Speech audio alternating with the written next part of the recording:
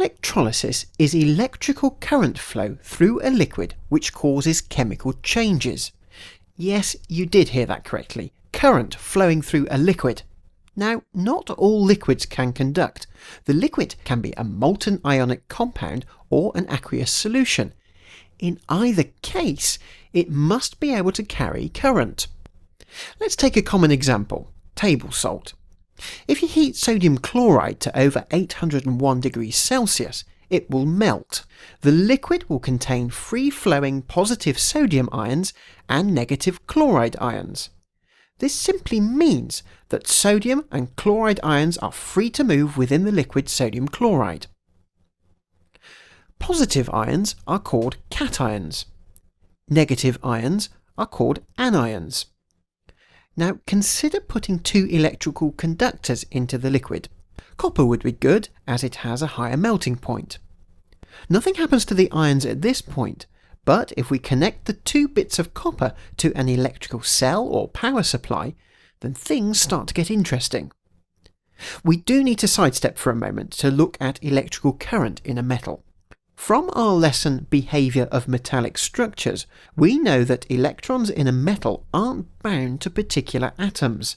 They form a sea of electrons that can move easily if a potential difference or a voltage is applied across it. This could be from an electrical cell or a battery. The electrons will begin to drift towards the positive terminal of the battery, and this is what happens when current flows. Current is the movement of charge. In this case, electrons. Now, let's go back to our molten sodium chloride. We've added our copper wires, let's call them electrodes, and now we'll connect these to an electrical cell. The electrons will start to flow in the wires, and this will cause one electrode to become positively charged and the other negatively charged. This has an immediate knock-on effect in the molten sodium chloride, which you'll remember is a mixture of sodium cations and chloride anions. Anything positively charged in the liquid, in this case the sodium ions, is going to be attracted to the negative electrode. And anything negatively charged, in this case the chloride ions, is going to be attracted to the positive electrode. This is because opposite electrical charges attract. When the ions meet the electrodes, electron exchange happens, and this triggers a chemical reaction. Solids can form, gases can be given off, and new solutions can be left behind. It all depends on the liquid and what material the electrodes are made from. There is more detail about this process in our lesson Interpreting Electrode Equations. There are special names for the electrodes, which are usually metal plates with a larger surface area than a piece of wire. The positive electrode is called the anode, it attracts anions, and the negative electrode is called the cathode, it attracts cations. The liquid is effectively conducting electrical current. The only difference is that the charge carriers in the liquid, in other words the charged particles that are moving, are ions. If a liquid has free-moving ions and can conduct like this, it is called an electrolyte. Remember that electrolysis can also take place in ionic solutions as well as molten compounds. The more concentrated that solution, the greater the ion flow rate.